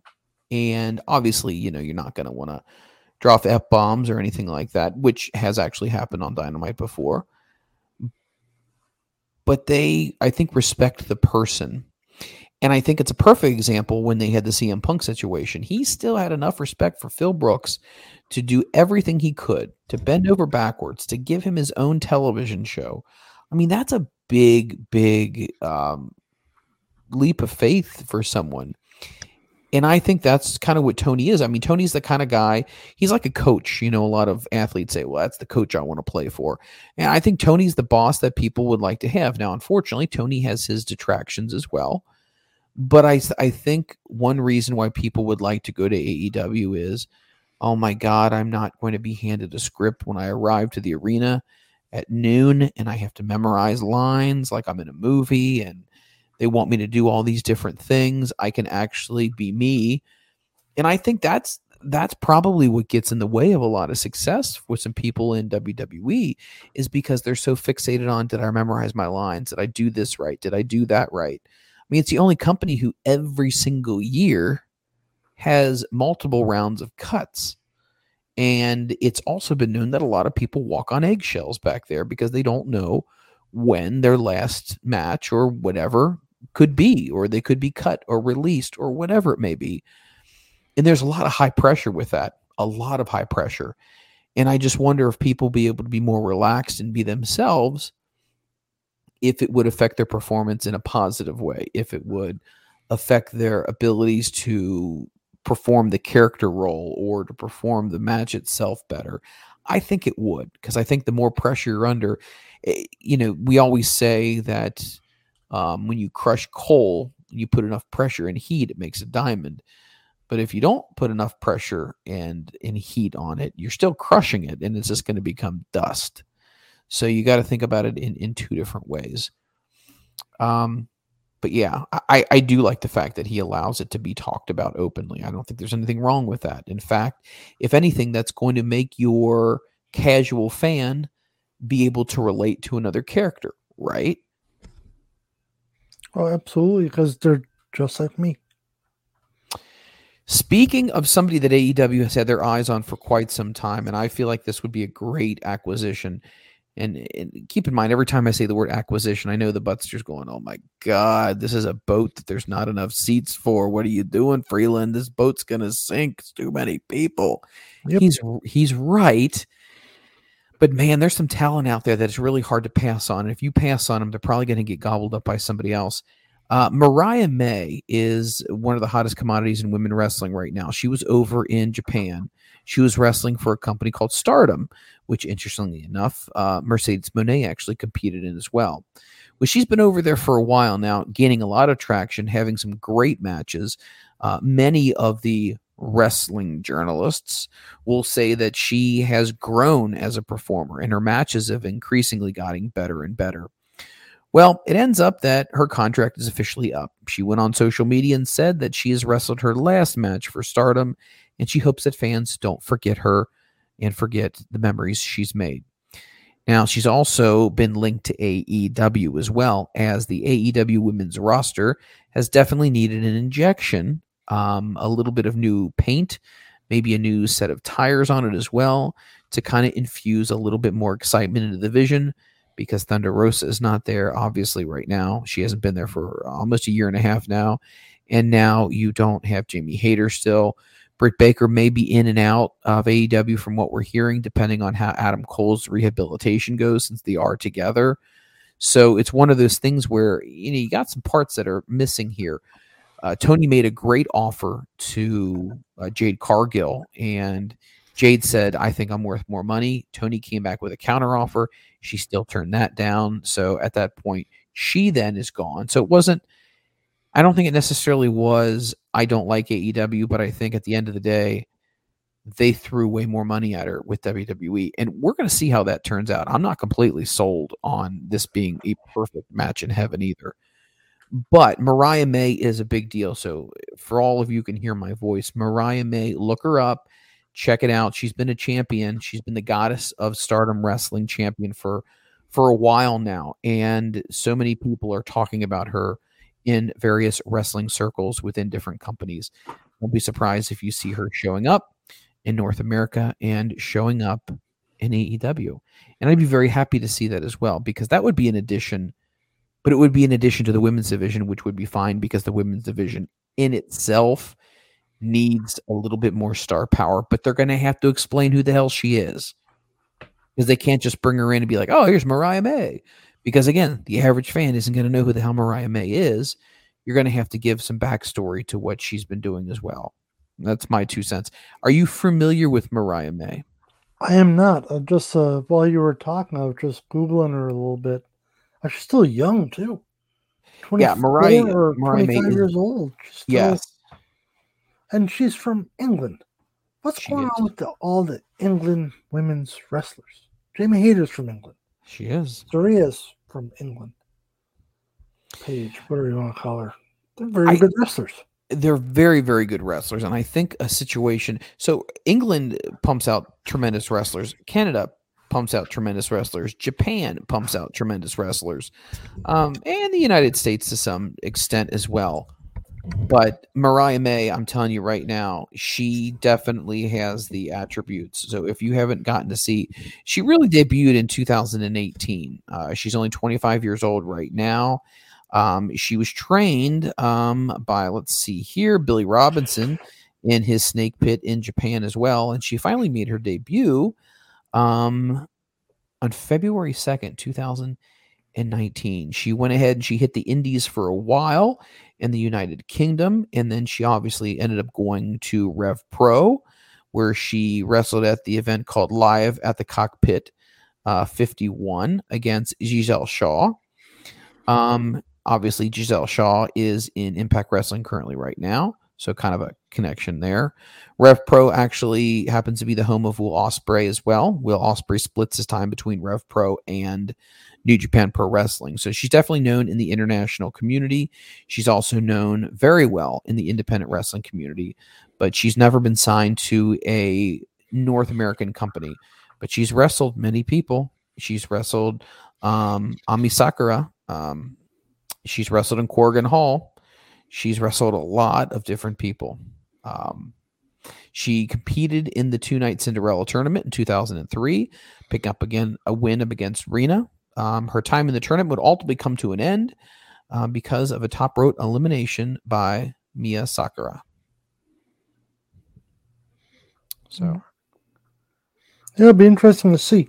It's always nice when somebody that's not really known in the mainstream get a chance, because it's a new face. Like, where every time AEW signs a WWE talent, we talk about it on air, we talk about it not on air. It makes my head hurt because you're just bringing in WWE cast-offs, basically. but here's the thing, when you're bringing somebody like her, it's completely different. It's not just a try to make a quick grab from somebody who's got name value from your competition. So I just think it'd be a better call. Let me ask you this question. When we talk about that, because you've made a very valid point here, and I want to talk about this. When we talk about, do you think that if WWE doesn't want you and they get rid of you, you are a cast off? You are kind of seen as less than important if they let go of you? I want Do to you say think you're that's less the perception? important, but I mean, if they're getting rid of you, they have no use for you. Well, that just means that they might not know how to use you correctly, or that could be. But I mean, if the biggest wrestling promotion in the world is cutting you loose, whether they have nothing for you, they don't know how to use you, whatever it is, it's not a good thing. But I think that might be more of an indictment on them than the talent themselves. Not always. Because we're looking at it from the perspective of this is the greatest brain trust that's been ever put together in wrestling, which I feel like is a fallacy. It's a huge fallacy.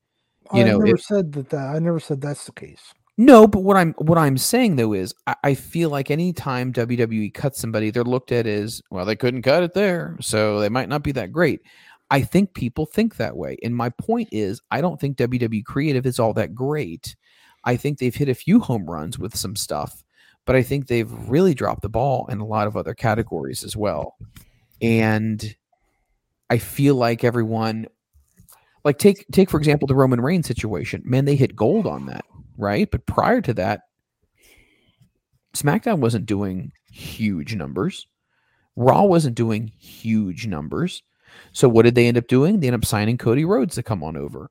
But even right now, I still don't necessarily know if they're at the levels that they once were. Things cool off. They go in waves, but people seem to think Triple H is the best mind in the business. And you hear that phrase all the time, the best mind in the industry. Let's kind of temper some of that. Let's kind of back off before we start handing the keys to the castle to somebody saying that they're the best at what they do. Not saying Tony Khan is, because he clearly needs a lot of different people to help bring him up. But I think it's the perfect example. If AEW doesn't sign somebody, but they go to WWE, they're like, oh my gosh, this person's going to be a huge star. WWE knows how to use people. They do know how to develop talent better than AEW does. Currently, they do. I do believe that is accurate. Unfortunately, it's this big misconception that WWE somehow has this winning formula. And I think in some ways they do things better, but I don't by any means think that they have the winning formula that necessarily makes everything so much better across the board. But we'll see. We'll see what happens. I mean, long term, Raw actually has been doing a lot better than SmackDown has recently, because unfortunately SmackDown was completely reliant on what was going on with the Bloodline story. And if you have nothing else going on, mean, keep in mind you do have Gunther, which I do have a lot of respect for. I think that's great. But you got to have more than just one person. And that's why I think that they've started to realize we need to look for what's next. And I think I know something that WWE may do. Talking about factions and talking about the bloodline, the next version of the bloodline or their next big hot thing, they've been building this up already. So this is not something that's new, but I think it's Judgment Day. They've got all the titles. They have the tag team titles for both Raw and SmackDown. Obviously, they got a championship on Dominic now. Oh my gosh, I can't believe I'm blanking on his name. His Money in the Bank briefcase. What is his name? Keep trying. Damian Priest. Damian Priest, thank you. They got Rhea Ripley. That's going to be the next big thing that ends up going down.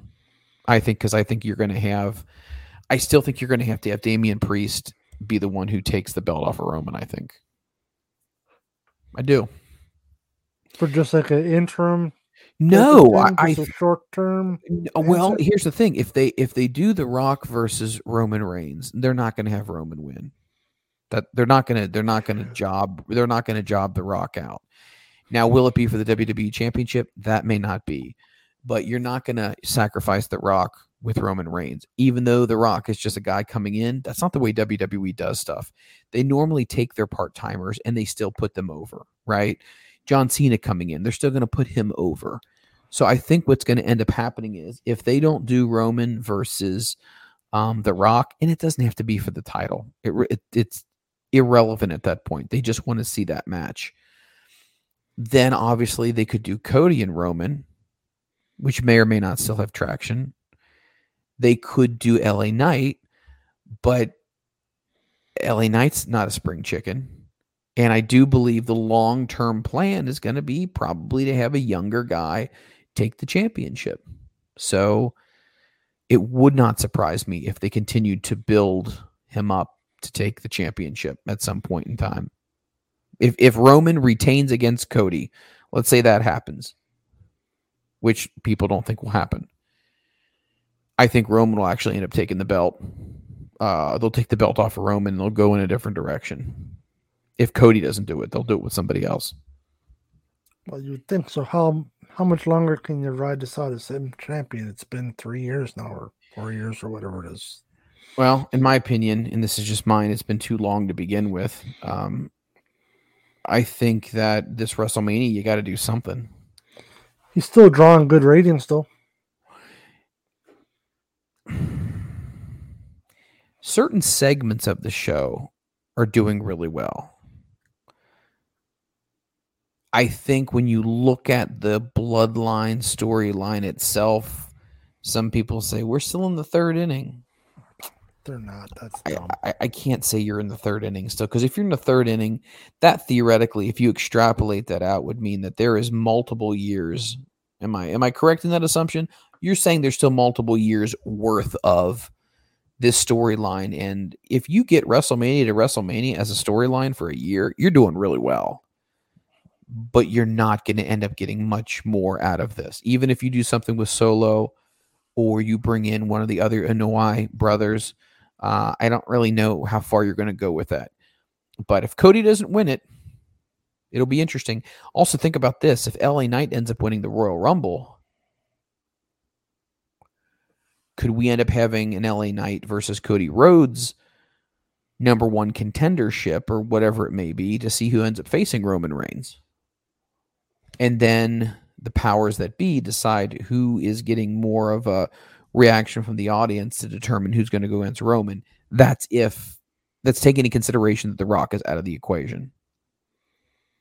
But if they went with LA Knight, I think you'd see a very pissed off Cody Rhodes. Well, come on. Yeah. I would be. If I was Cody, I'd be livid. And you couldn't blame him. Yeah, but you got to also think about it from this perspective. It's business, right? We've talked about this before. So just because, hey, this is what our initial plan was, as they say, cards subject to change. Plans are subject to change. They didn't expect LA Knight to all of a sudden swoop in here and get really, really over with the audience. So should you, I'm going to be loyal to Cody because he needs to finish his story? Or are you going to say, okay, what's going to take us from a business perspective to the next level in a long-term portion here? Would it be LA Knight or would it be Cody? So what do you do? Are more people more interested in the guy, or are more people interested in finishing the story? And I think if Cody doesn't get the belt soon, the whole finishing the story thing is really going to become passe. I think a lot of people are going to be sick and tired of listening about finish the story, and they're going to be willing to move on to another story. It's already teetering on that now. I mean, think about it. We're well away from WrestleMania. And if this is not something they start focusing on, I would say probably by Christmas, I mean, really focusing on it, then I think that you're going to have a hard time because, again, who do you have win the Royal Rumble then? Because remember, the winner of the Royal Rumble gets a shot at WrestleMania. Cody's not right now in a position to be the number one contender. The person who wins the Royal Rumble is. So that means, if we're going to go with Cody Roman, then Cody's got to win the Royal Rumble 2 years in a row. You know how many people would be pissed off if LA Knight got thrown out of the Royal Rumble by Cody Rhodes? Just have Otis win it. I mean, the guy's funny. I'll give you that. He can wrestle. He's really good. He's entertaining. That would swerve everyone. Could you imagine? Listen, I think he's got the ability, he's got the charisma, he's got the character. I think he could do very well in anything they put him in. And that's the reason why he is still employed, is because he's good at his job at a very high level. That's what I'll say. All right. Anything else that is on your mind about the world of pro wrestling? We've kind of covered some stuff with Impact, AEW, WWE. I do want to throw this in here about WWE. Johnny Gargano returned to Monday Night Raw, which a lot of people are happy to see. And Tommaso Ciampa also was on Monday Night Raw in a main event capacity, and we never would have seen that prior. No. Because they were looked at as small guys when it was under the tutelage of Vince McMahon. But now these two guys looks like they're going to reunite in DIY and see what they can do, if they can rekindle that magic they had in NXT back in the black and gold era, and see if this still has some legs to it. I remember Johnny Gargano being super hot in NXT. Tommaso Ciampa, super hot in NXT. But that's been several years. I mean, several years. So I'm interested to see. I wonder if Triple H is doing something where he says, okay, it's either shit or get off the pot. Like, here you go. Here's your opportunity. Knock it out of the park. Or, unfortunately, I can't save you from getting cut the next time. Both of them are so good, though. I'd be shocked if they can't put off something spectacular. Yeah, I don't know, man. They're that good. No, I am 100% with you. I have been a fan of both of them for forever and a day. And I remember when there was conversation about Johnny Gargano leaving WWE, because you remember when he had his last match, I want to say, and everybody came out and gave him a hug and whatnot. And they thought that Johnny was gone because Johnny wasn't getting the push. Now, granted, this was before Vince retired, a year ago, July. And he was like, screw this. I'm never going to get seen as a main guy on the main roster, so I might as well leave. And you remember, he's from Cleveland, and so is Wardlow. And that Wednesday, after he officially became a free agent, people had the Johnny Wrestling signs out at AEW, and they thought, he's going to sign. But Johnny decided to hold off. He didn't sign with anybody. He sat out and then ended up renegotiating a new contract with WWE. And I hope he gets a chance to show the world on a bigger stage what he can do, because he and Tommaso have done some great, great things. And I think them as rivals is awesome, but them together as a team, it might even be better. It'll be a lot of fun. At a bare minimum, it's going to be fun. Oh, yeah. You think of the matches that they could have, right? Them versus Sammy and Kevin Owens, right? Versus the Usos. Albeit that's probably not going to happen, but you know what I mean? Mm-hmm. There are options, right? Them versus the Viking Raiders. However, I think Eric's out right now. Oh, with injury. One of them is, yes. Yeah. I believe it's Eric, so, but That's a bummer. It is. But no, them together, that'd be a lot of fun. But no, about the only thing that I'd bring up is just to backtrack a little bit, just for a minute. Getting back to the Adam Copeland sign-in with AEW. Fans, I don't care which side of the equation you're on, quit being babies. Yeah, he signed. He's gone to AEW. I didn't think it was going to happen. I'm not sure I'm fully invested in. I think he should have stayed in WWE and retired. That's my opinion. You, Mike, you think differently. But you don't got to be babies about it. Like, people bashing him and stuff like that. It's his life. He chose to go this route. This is what he wants. Good on him. I hope he does very well. I hope he puts off great matches. I'm looking forward to watching him. But let's just not be like that. There's enough negativity and hate going around, unfortunately. Let's not start turning on guys like that because he decided to pursue an opportunity somewhere else. It's unnecessary. Don't be a scumbag. I agree. All right, with that being said, for Christopher Butt, my name is Mike Freeland. It's been real. It's been fun. We'll catch you on the next episode of the Front Row Material Brand.